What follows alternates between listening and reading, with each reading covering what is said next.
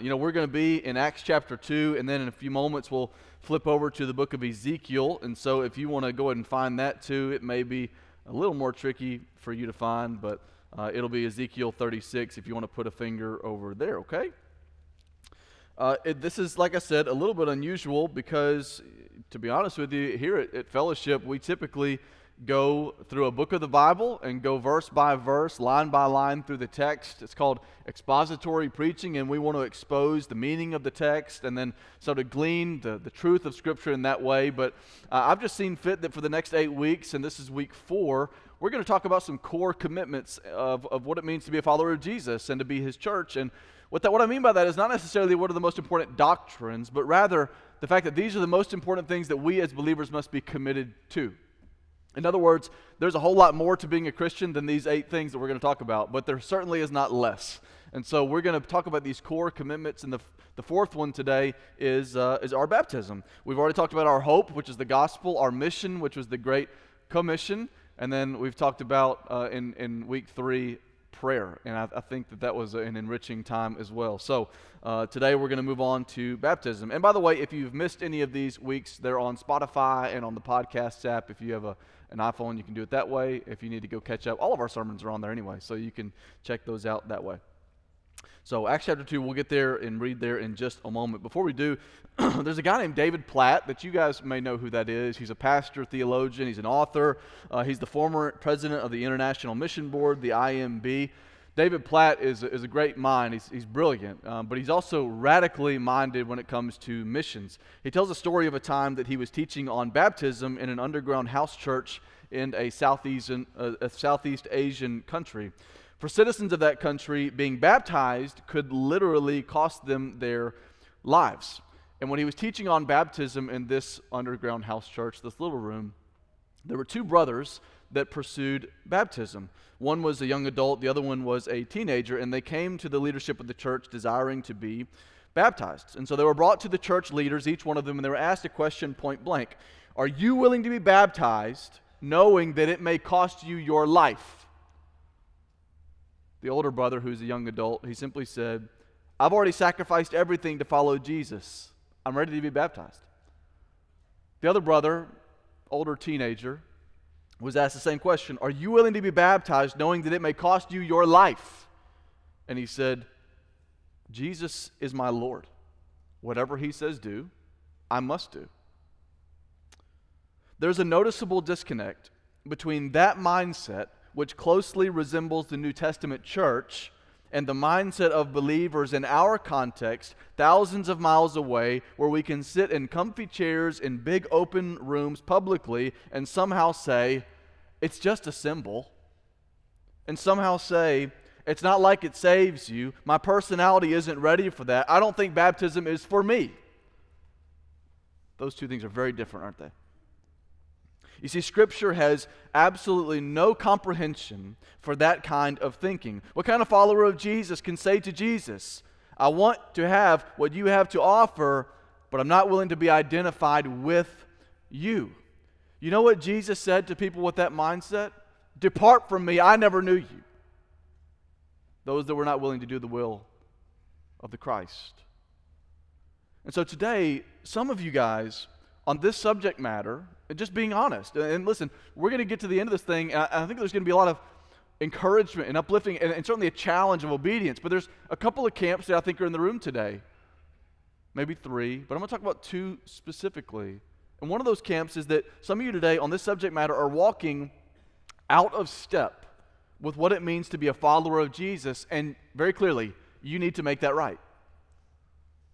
Others of you perhaps have been baptized, but may have a shallow understanding of baptism, perhaps from lack of teaching or study, or simply from buying the cultural myth that baptism just isn't that big of a deal, or it's just a post-salvation ritual. It's just what you do. We just can't accept that. The goal today is twofold. Is in studying baptism to enrich your mind, and as a result, enrich your heart.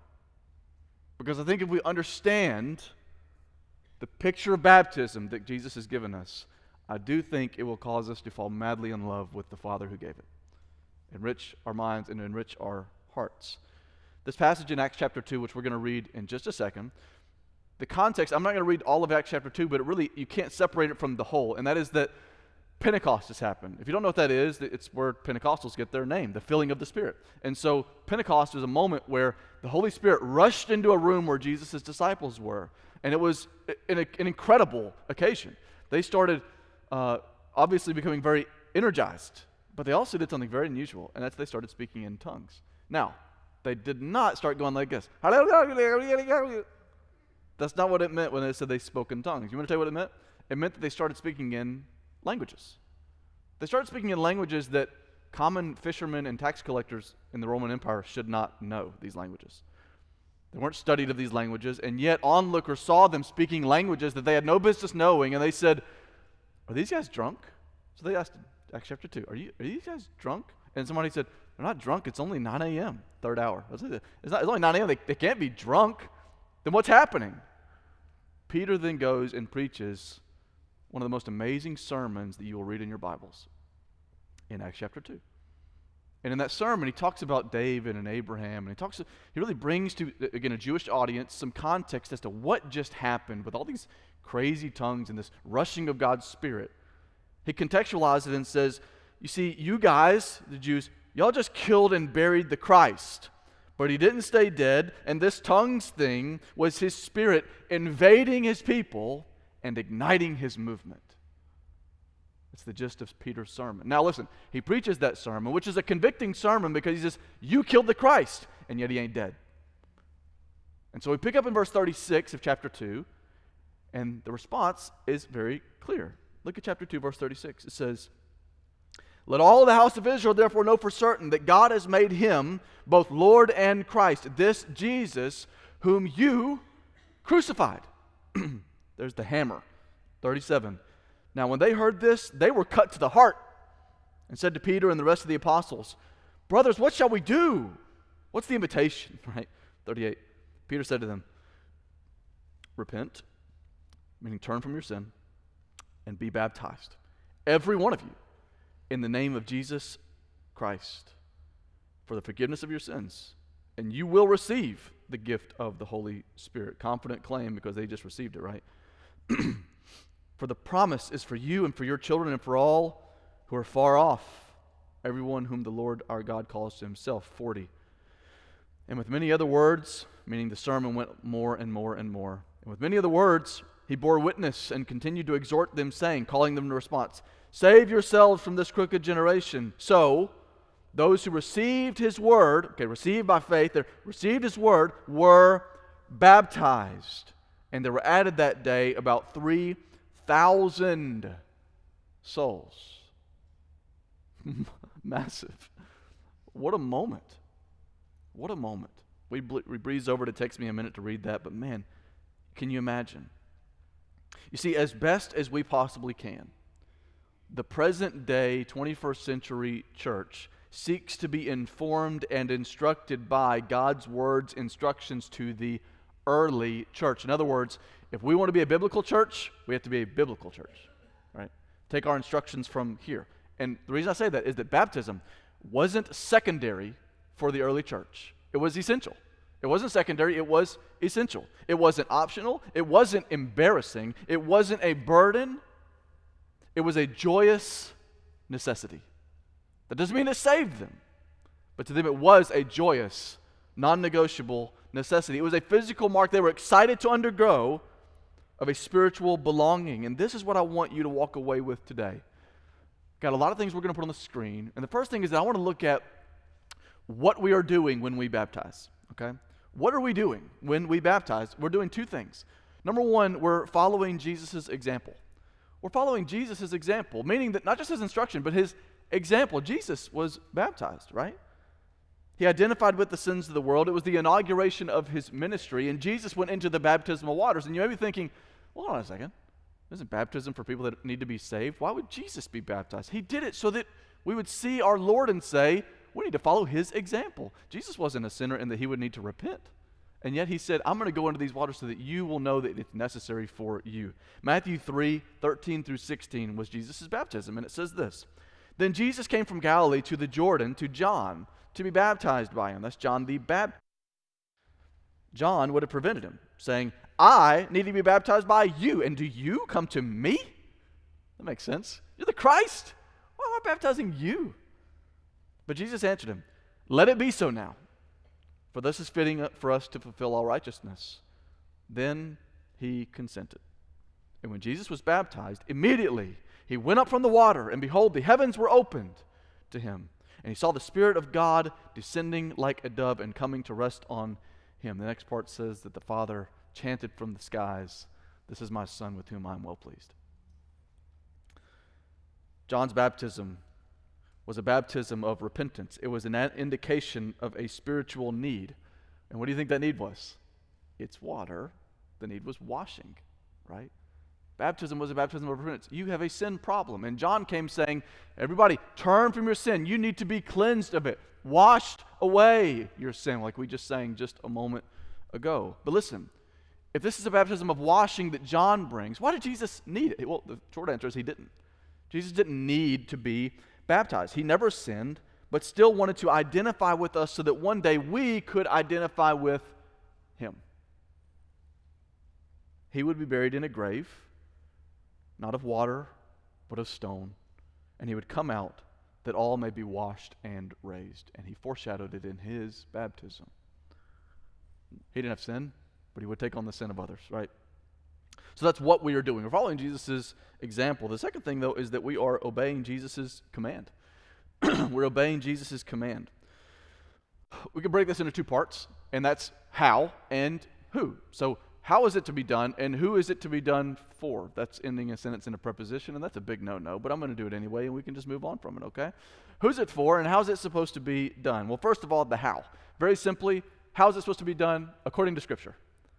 Baptism is supposed to be done according to Scripture. And listen, you guys know this as well as I do. There's a lot of disagreement about what that right there means, right?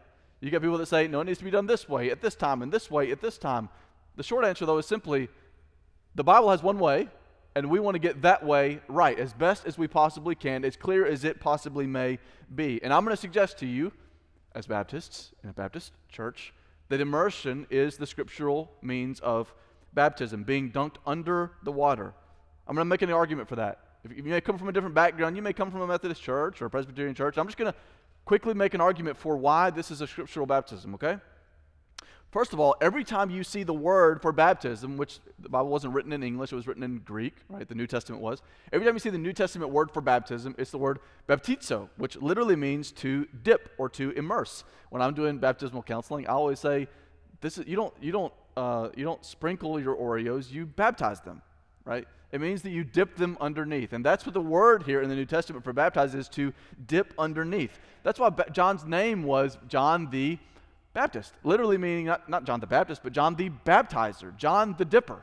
And it doesn't mean that he's carrying a can of Skull around or Copenhagen. It means that he was a dunker under the water, okay? That's what his MO was. He was John the Dipper, the baptizer. In fact, there's some more evidence for this. In Matthew 3:16, which we just got done reading, there's a verse in there, you may have missed it, it says, when Jesus was baptized, immediately he went up from the water. You hear the language there, right? He came up out of the water. It doesn't mean that he came up away from the cup that was poured over his face. He was literally raised out of the water. Another example in Acts chapter 8, verse 36, when Philip has seen the conversion of the Ethiopian eunuch, it says, and as they were going along the road, they came to some water. It wasn't a water fountain.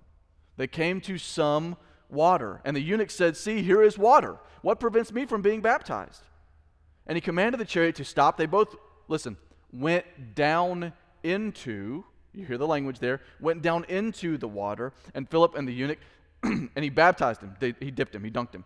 And when they came up out of the water, you hear the language, the Spirit of the Lord carried Philip away, and the eunuch saw him no more, went on his way rejoicing. Now, clear evidence there that baptism was by dunking. It was by dipping. But I'm going to give you one more, even stronger example than those. And that is that baptism by dunking, by burying under the water, is a perfect picture of the gospel. You see, the gospel is not just having water splash against your face. The gospel is you have been buried with Christ and raised to walk, right? You've been buried and put into the grave, the former self, crucified with Christ, dead, and then raised out. That sounds like burial, and resurrection. This is a perfect picture of that. And so, more than all the other things, is that this is clearly an image of the new life that we have in the name of Jesus. It's a gospel image. And simply, there is not one example in the New Testament of any believer being baptized by any other method than immersion. And I think that that's a good argument for that being how. So who? Who is it for? Well, very simply put, I would argue that it is for believers. And I will also say it's for all believers, not for some, but all believers. It's obedience. And I'm going to be clear here. I say it's for all believers, meaning those that have already been rescued from their sin and delivered into the kingdom of God. Those that have already been saved. It is not what saves. The Bible is clear that faith is what saves, belief in the Christ Jesus. Romans 10 verses 9 and 10 says, because if you confess with your mouth Jesus is Lord and believe in your heart that God raised him from the dead, you will be saved. No mention of baptism as the means to which that's accomplished. A couple of real life examples we could talk about there. The thief on the cross is told, today you will be with me in paradise. He didn't take him off the cross and we got to find some water, right? He was counted as righteous. In that moment, he was going to spend glory with Jesus, even though he never was baptized.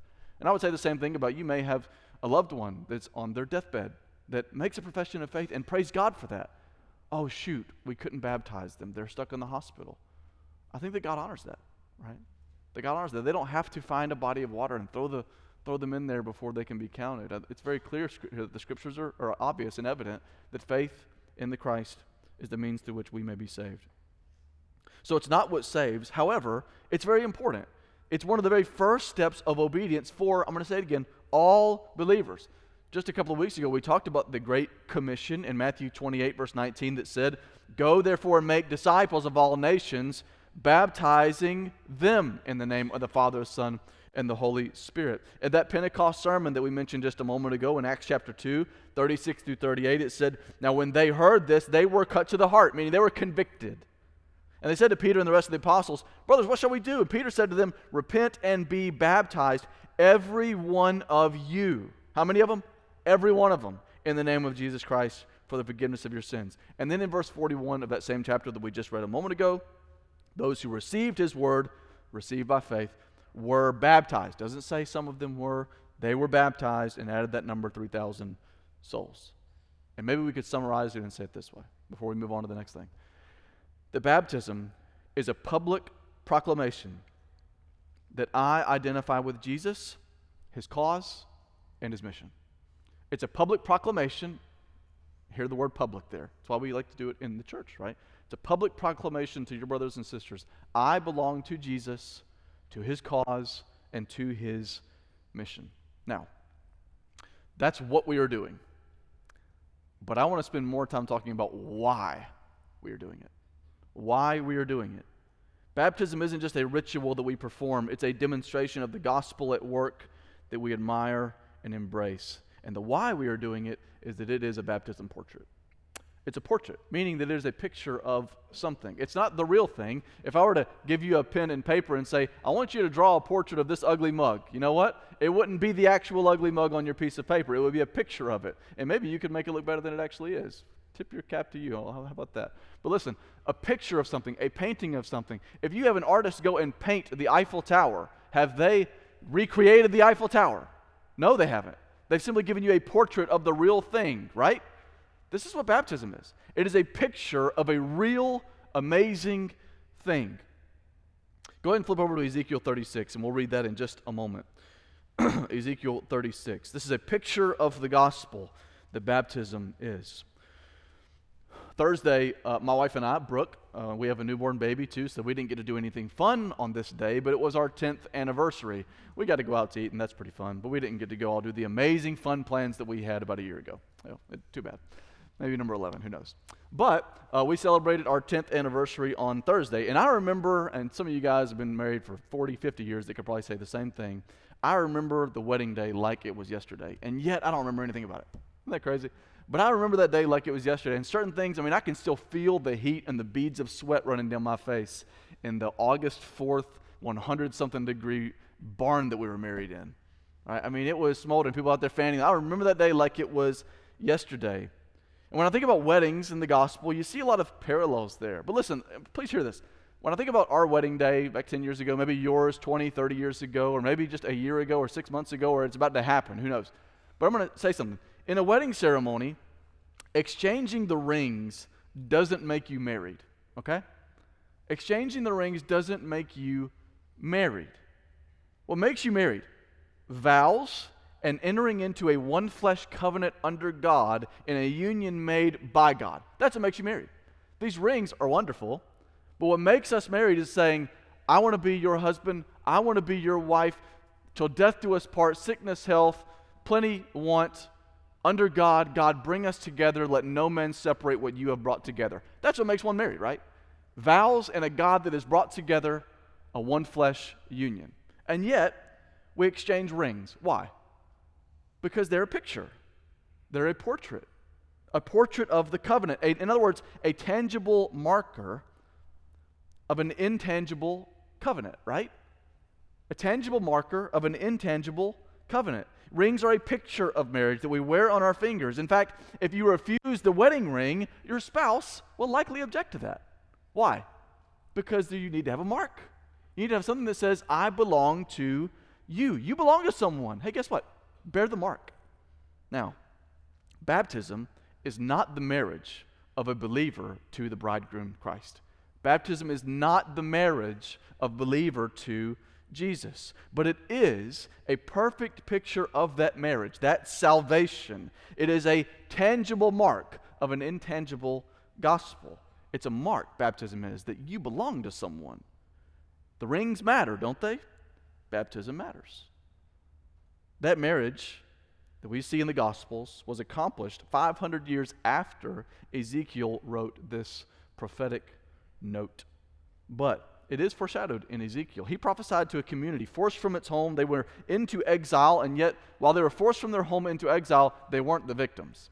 They were forced to their homes as exiles, but they weren't the victims. They were the perpetrators. They were the suspects. You see, they had violently gone against God and against God's will. They profaned His name. They had taken up other gods. And so God said, before they even did that, if you go to other gods, you will be punished. There will be judgment, and that judgment came in the form of exile. They were carried off to another region, an empire called Assyria and Babylon. Judgment. And so they longed for salvation. And it's in that time that Ezekiel pens these words. Ezekiel does a couple things. He identifies their error, their deservedness of exile, but also he identifies their hope. And we're going to talk about both here in our passage. Look at verses 22 and 23. I told you guys to turn there, and I forgot to get there myself. Hold on. Ezekiel 36, 22 and 23 says, Therefore, say to the house of Israel, thus says the Lord God, it is not for your sake, O house of Israel, that I am about to act. He's talking about salvation. It's not for your sake that I'm about to act, but for the sake of my holy name, which you have profaned among the nations to which you came. And I will vindicate the holiness of my great name, which has been profaned among the nations, and which you have profaned among them. And the nations will know that I am the Lord, declares the Lord God, when through you I vindicate my holiness before their eyes. He talks a lot. He uses the word profaned there 3 times. It means that they've taken His name and they've dragged it through the mud. In fact, it's the opposite of what we talked about last week in the Lord's Prayer, where we said, Our Father in heaven, what? Hallowed be your name. Set apart be your name. May it be recognized as holy. God's people had history with that, of not doing that. They've been profaners. The opposite of hallowed be your name is profaned be your name. And they had done the latter. Why would God then now act and save Israel from exile? Did you read it? I mean, you saw it in verses 22 and 23, right? Was it His mercy? Was it His love? Was it His grace? Maybe we could say yes to all of those, but that's not the reason that God gives here. The reason that God gives here is He says, to vindicate my great name, to vindicate my holiness, to make a statement to the world about what kind of God you guys disowned. Look at verse 24. He says, I will take you from the nations and gather you from all countries and bring you into your own land. Restore you, save you. He says He's going to give them physical salvation. Rescue physically, again in the context from Assyria and Babylon. Now listen, this is important. Israel was God's possession. God made no confusion about that. Israel was God's possession. In Deuteronomy 7:6, it says, "For you are a people holy to the Lord your God. The Lord God has chosen you to be a people for his treasured possessions. Out of all the peoples who are on the face of the earth," he says, "you're mine." 1 Peter 2:9 says, "But you're a chosen race, a royal priesthood, a holy nation, a people for his own possession, that you may proclaim," not profane, proclaim "the excellencies of him who called you out of darkness into his marvelous light." You see, the important doctrine here is that God is possessive about those that are his. And the function of those that are his are to talk about how great he is. The salvation that would happen in Ezekiel was God reclaiming what is his. It's God, in other words, saying, "I'm going to get back what is mine because that says something about who I am." And you guys know this to be true if you've seen the movie Taken. You ever seen the movie Taken, starring Liam Neeson? By show of hands. Anybody seen that movie? That was a pretty popular movie for a little while. And then they made Taken 2 and then like Taken 3, and I was like, come on, girl. You know what I mean? Like, take a hint here. You are putting yourself in some situations. Anyway, in Taken, the movie Taken, it's starring a guy named Liam Neeson, and his daughter goes, I can't remember why, but she goes to Paris, and she gets kidnapped by some bad guys. I don't know if they're from like Albania or something like that. And they kidnap her, and I think they're going to sell her into some sort of a trafficking situation. And so Liam Neeson, as she's getting taken, she's on the phone with him, like telling him about what's happening because she's under a bed, and she gets snatched away. And then the bad guy picks up the phone, and Liam Neeson knows. He picks up the phone and he says, "I got bad news for you, buddy. I'm going to come take care of you." Right? He says, what does he say? He says, "I will find you and I will kill you." That's what he says. But he also says something else, and that's the part that I wanted to quote. He says, "I have a particular," and this is such a funny quote really to me. He says, "I have a particular set of skills that makes me a nightmare for people like you." Next time your coworker aggravates you, just say that. That'll really rattle them. "I've got a particular set of skills that makes me a nightmare for people like you." That's what he says in the movie. What a horrible thing to say. I mean, is there anything more chilling?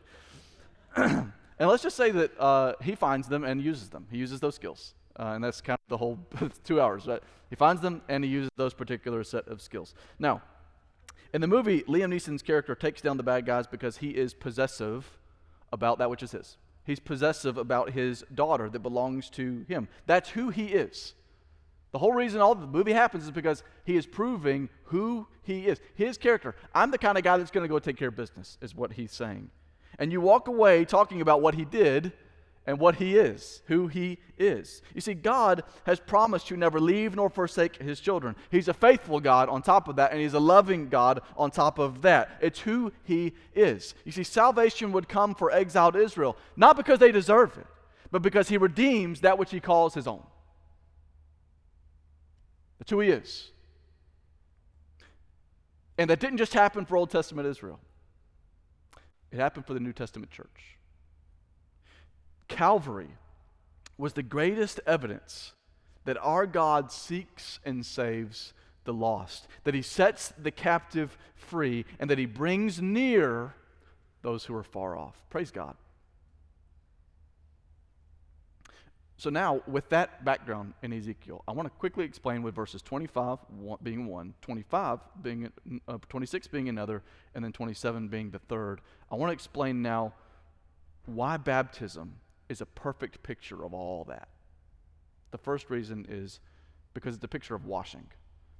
It's a portrait of washing. You may have noticed this, but the tone of Ezekiel's passage here is future tense. God saying, "I will do this. I will. It's going to happen in the future." And verse 25 starts out that way. I will do something in the future. Look at verse 25. He says, "I will sprinkle clean water on you." Think of a shower, okay? I will spray water on you, this nation. I'm going to spray water on you. "And you shall be clean from all your uncleannesses." That's what a shower does. "And from all your idols," he says, "I will cleanse you." Now, important background is that the idolatry of Israel made them unclean before a holy God. A big Old Testament theme is to be unclean was a physical description of an inward spiritual reality. And that spiritual reality was unclean people could not approach a clean God. Say it another way. Unholy people cannot approach a holy God. It cannot be done. And so when God makes a big deal about the uncleanness of his people, he says, "You can't be mine if you stand stained."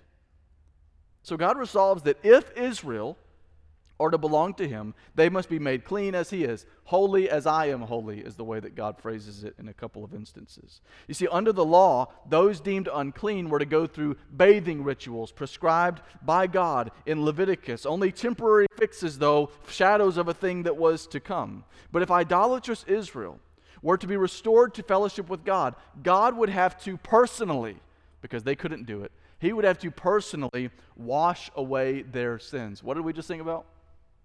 Nothing but the blood of Jesus can do that. God was going to have to do an amazing work to wash away sin. He says to put clean water on you. And the same is true of us, church. If we are to be united with God, to dwell with God in heaven, confidently say, I'm going to heaven one day. If we can confidently say that, our sin must first be dealt with.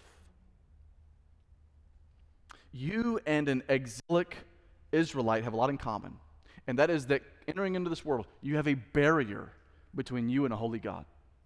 You and I, we have a barrier between us and a holy God. And the barrier is called sin. The wages of that sin is death, separation from that holy God. And I think one of the reasons that the weight and the power of the gospel is lost on Bible Belt culture, resulting in lukewarm Christians, is that we have too high a view of our goodness and thus too low a view of God's grace. The gospel would be far more amazing to you if you really understood how much you did not deserve it. Instead, we play the comparison game and say, I'm not that bad. It's not like I did this. And you look at a horrible event like terrorism and say, that's the worst of the worst. And in some way, you're right. But I'm going to suggest to you, there is nothing about Osama bin Laden that separated him from God any more than you when you enter into this world. Now, I realize how outrageous that sounds. But we're informed by a culture that makes that sound outrageous. If we are informed by Scripture, we understand the absolute necessity of that understanding is that we have profaned God. We are cosmic criminals against a holy God, and only by an amazing washing can we approach the throne of grace.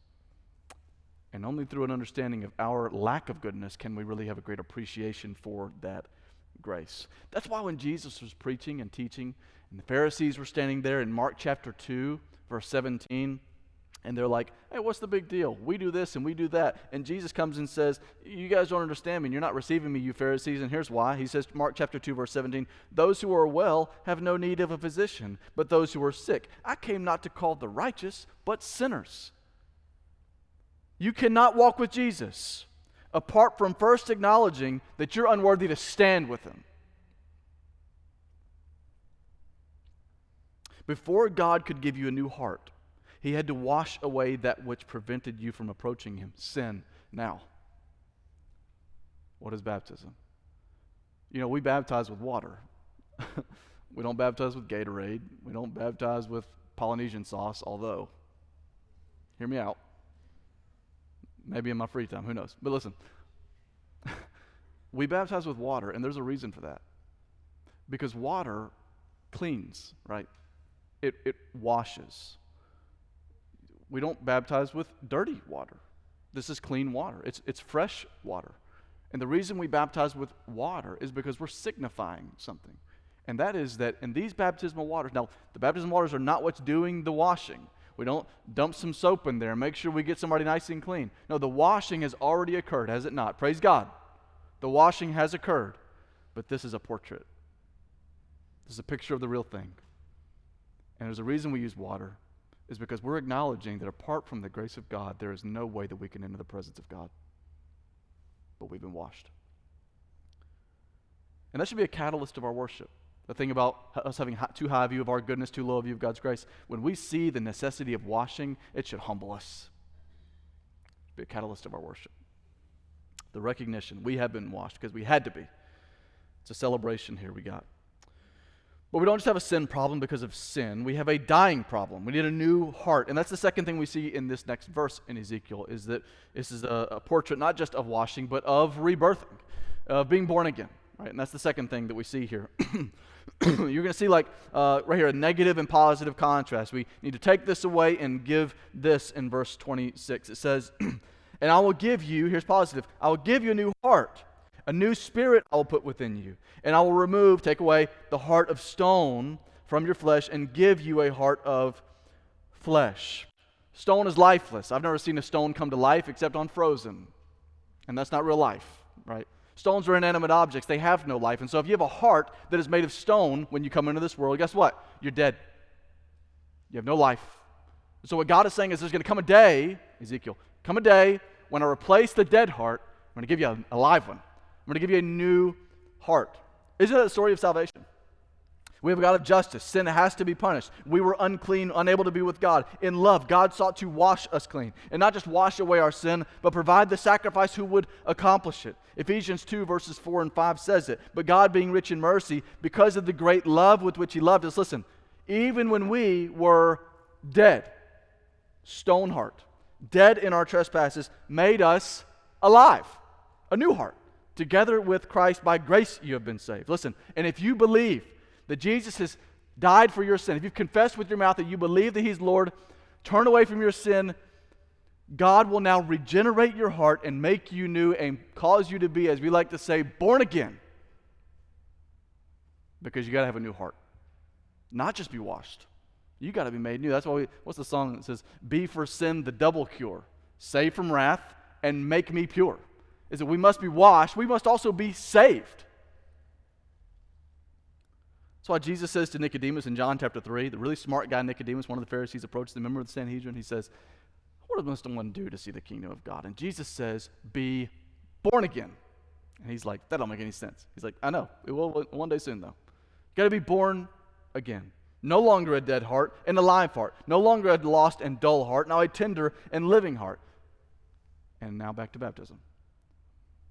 In baptism, we don't just see that water washes, but like I mentioned earlier, this is a symbol or a sign of burial. You know, I always say this when we're doing some baptismal counseling, talking about what that means and what that looks like. I say, what would happen? Imagine me saying this to a 6-year-old or a 60-year-old. Well, what would happen if I were to take you and dip you under the water and just leave you there? Now, what do you think they would think about that? I was already nervous. Now you're kind of freaking me out. What happens if you leave somebody under the water? They die. They were died. And that's never going to happen, okay? It's not going to happen. But it's a metaphor that I want you to understand. If you leave somebody under these baptismal waters, they will die. You know why? Because we cannot live underwater with our natural ability to breathe only oxygen and air, right? This water, in other words, symbolizes death. It symbolizes death. It is a grave, right? If you were to go be buried out in the cemetery alive, you would die. Because that is a place for death and decay. So are these waters. The reason we baptize in this way and go under the water is because we are signifying this person has been dead, and yet now, as we bring them out, we're saying they're alive again. God has taken the dead heart and replaced it and given them a new life. No longer are they dead in their trespasses and sins, made alive together with God. It's not just being washed, it's being buried and being resurrected. That's why it says on the shirt, buried with Christ, raised with Christ. It's a signified resurrection. That's why in Romans 6:4, which is where the t-shirt thing came from, we were buried, therefore, with Him by baptism into death, in order that just as Christ was raised from the dead by the glory of the Father, we too might walk in newness of life. New life. That tub is a grave, but baptized bodies don't. And if you're in Christ Jesus, death is only a doorway into new life. And baptism is a portrait of that. We feeling some enriching? Maybe a little bit. The third thing, it's a sign, it's a portrait of washing, it's a sign or a portrait of new life, rebirthing, but it's also a portrait of empowering. It's a portrait of empowering. In verse 27, he goes on. Now, he said, I'm going to do something one day to wash you. I'm going to do something one day to make you alive again, give you a new heart, replace the old dead heart. And then finally he says, I'm going to do something to empower you. Look at verse 27. He says, and I will, future tense, I'm going to do something. He says, I will put my, God's, Spirit within you and cause you to walk in my statutes and be careful to obey my rules. And the first thing that happens is, I'm going to put my Spirit within you. Now the ramifications, the consequences of that is that it's going to change your life. But first, after you've been washed, you've been made new, you will be given something to cause you to be living as new. This promise from God foreshadows the outpouring of the Holy Spirit into the life of followers of Jesus. And we are recipients of this promise through faith in Christ. That's why in 1 Corinthians 6:19, Paul says your body is a temple. He didn't say that to keep you from getting tattoos. He told you that so that you'd know that your body houses the Spirit of God if you're in Christ. He says, cause you to walk in my statutes. Be careful to obey my rules. Why does God give the Spirit? To change your life, that you live a life that honors Him. And that seems like legalism. Oh, He gives me a Spirit so that I'll just become a rule follower and then I'll just check all the boxes. That's not what He's saying. What was the sin of Israel? The first sin. What rule had they broken? You will have no other gods before me. Guys, that is a relational rule. You can call it a rule, a regulation, a statute, all you want. It is a relational regulation. And that is simply saying it's not about breaking a law. It's about offending and transgressing a holy God. I'm going to give you my Spirit so that you got a fighting chance of not offending the holy God, but rather obeying Him and walking in godliness. God wants to be the center of your life. He wants you to live a life of newness, not to just be given new life, but to live life anew. In baptism, we see the portrait of a resurrected person getting out of the watery grave and then taking the first step of new life. And the question is, will it be a new life of new living, or one where they're constantly revisiting the sin that once buried them? You see what I'm saying? Are we going to come out of the water and really live a new life? Or are we going to revisit the sin that once buried us, enslaved us, ensnared us? In Ezekiel, God promises physical salvation. In Ezra and Nehemiah that we just got done talking about on Wednesday nights, God delivers on that promise. He saves them. But we saw it when we looked through those two books on Wednesday nights. They go back to longing for the gods of the land. They marry into pagan communities. They distrust God for their daily provision, profaning the Sabbath. They're not caring for the poor. And so what we see is a real-life parable, and that is the cycle of sin will forever repeat itself unless God changes the heart and empowers new living. And this is the significance of the gift of God's Spirit. Perpetually for all of time, humanity will always go against the holy God that has called us to a relationship with Him, always. And God knows that. And yet, godliness is impossible with man, but obviously it's possible with God. See, godliness is not possible apart from God, and so, guess what? He gave Himself. I will put my Spirit in you and cause you to walk in my statutes and be careful to obey my rules. Now, when we baptize, we dunk under the water, we say, buried with Christ in baptism, raised to walk in newness of life. We say we're baptizing them in the name of the Father and the Son and the Holy Spirit.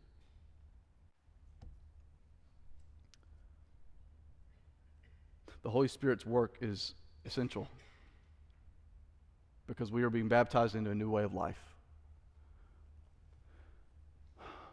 I knew today, teaching on this, and there's so much more to say. There's so much more, and I just can't. I can't say it all. I want to, but you got things to do, I think. So, I want to address just a couple things before I let you go, before we sing, and we're going to have baptism, and we're going to finish the rest of our service. I want to revisit a couple things. For one thing, when I talked about baptism by immersion, I know that I'm talking to people who have lots of different stories and different situations, and you come from different places.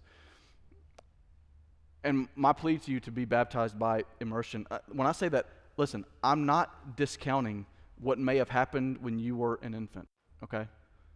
Please hear that. I'm not discounting what may have happened when you were an infant. I know that it's invaluable to you as a moment, sort of a sentimental, valuable time, that your parents wanted to set you apart, and there's value in that. But please hear me say this. It was not your scriptural baptism. It wasn't. And I don't mean to be harsh or ugly in saying that. I've explained to you what a scriptural baptism is for believers by immersion. And so if that happened to you before you were a believer, or not by immersion, I'm just very clear that I just want to outline and just say it wasn't a scriptural baptism. That's all. It doesn't mean that it was pointless. It doesn't mean that it's void of any intimacy for you. It's simply to say you need to be scripturally baptized. And the good news is that we can do that. And I don't mean that to sound harsh. I mean that to sound as a gentle word of correction and just saying, I want you to be obedient. I want you to be obedient to the Lord's instruction here. It wasn't a scriptural baptism, but we can do that. Or maybe you come here and you say, well, I've been baptized 3, 4, 5. I've actually been baptized 13 times, Pastor. Which one took? I have no clue to answer that question, okay, for one thing.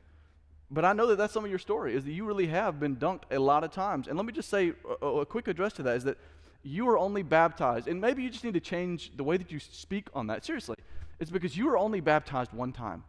Now, you may have been dunked in front of the church 7 or 8 times, but there was only one time that you were baptized. Because baptism is not just being put under the water. Baptism is the time that you come before God and say, as a believer, I'm asking you to bless this time as the moment that is for the first time as a believer, I'm identifying with Christ in burial and in resurrection. That only happens once. You can go to Jerusalem and do that again, but there's nothing happening that is of great spiritual value. Because your baptism happened one time, and it happened wherever that time was, one time. And again, less important than narrowing down a date and saying, well, that one was before and this one was after, is instead saying today that you have been obedient and have been baptized as a believer. All the things that happen other than that, they happen. We can't go back and change the past, but praise God that you've been obedient and you've been baptized. And the reason I take this so seriously is that I've seen so much, and I did college ministry for a long time, okay, and youth ministry sometime before that. But mainly in college, it's when people start to seek and wonder and ask questions. And I have seen and heard so much false assurance and unnecessary confusion created by multiple dunkings or by a pastor who rushed someone into it without first being able to even affirm that an individual has faith. That's why, by the way, we do that crazy thing where I ask you to write down your story and even read it to your church. It blesses the congregation, but it's also for your sake. It's because there's going to come a day, 10 years, 15 years, 20 years from now, where you think, was I really? Was I really? And you need to be able to look back and see your thoughts on your page and say, yes, these doubts are not from God. They're from the tempter. It may seem weird that we do that. That's why we do that. It's for your good. And that's also why we don't do spontaneous baptism services. I'm not saying they're wicked, that they're evil. I'm saying they're unwise.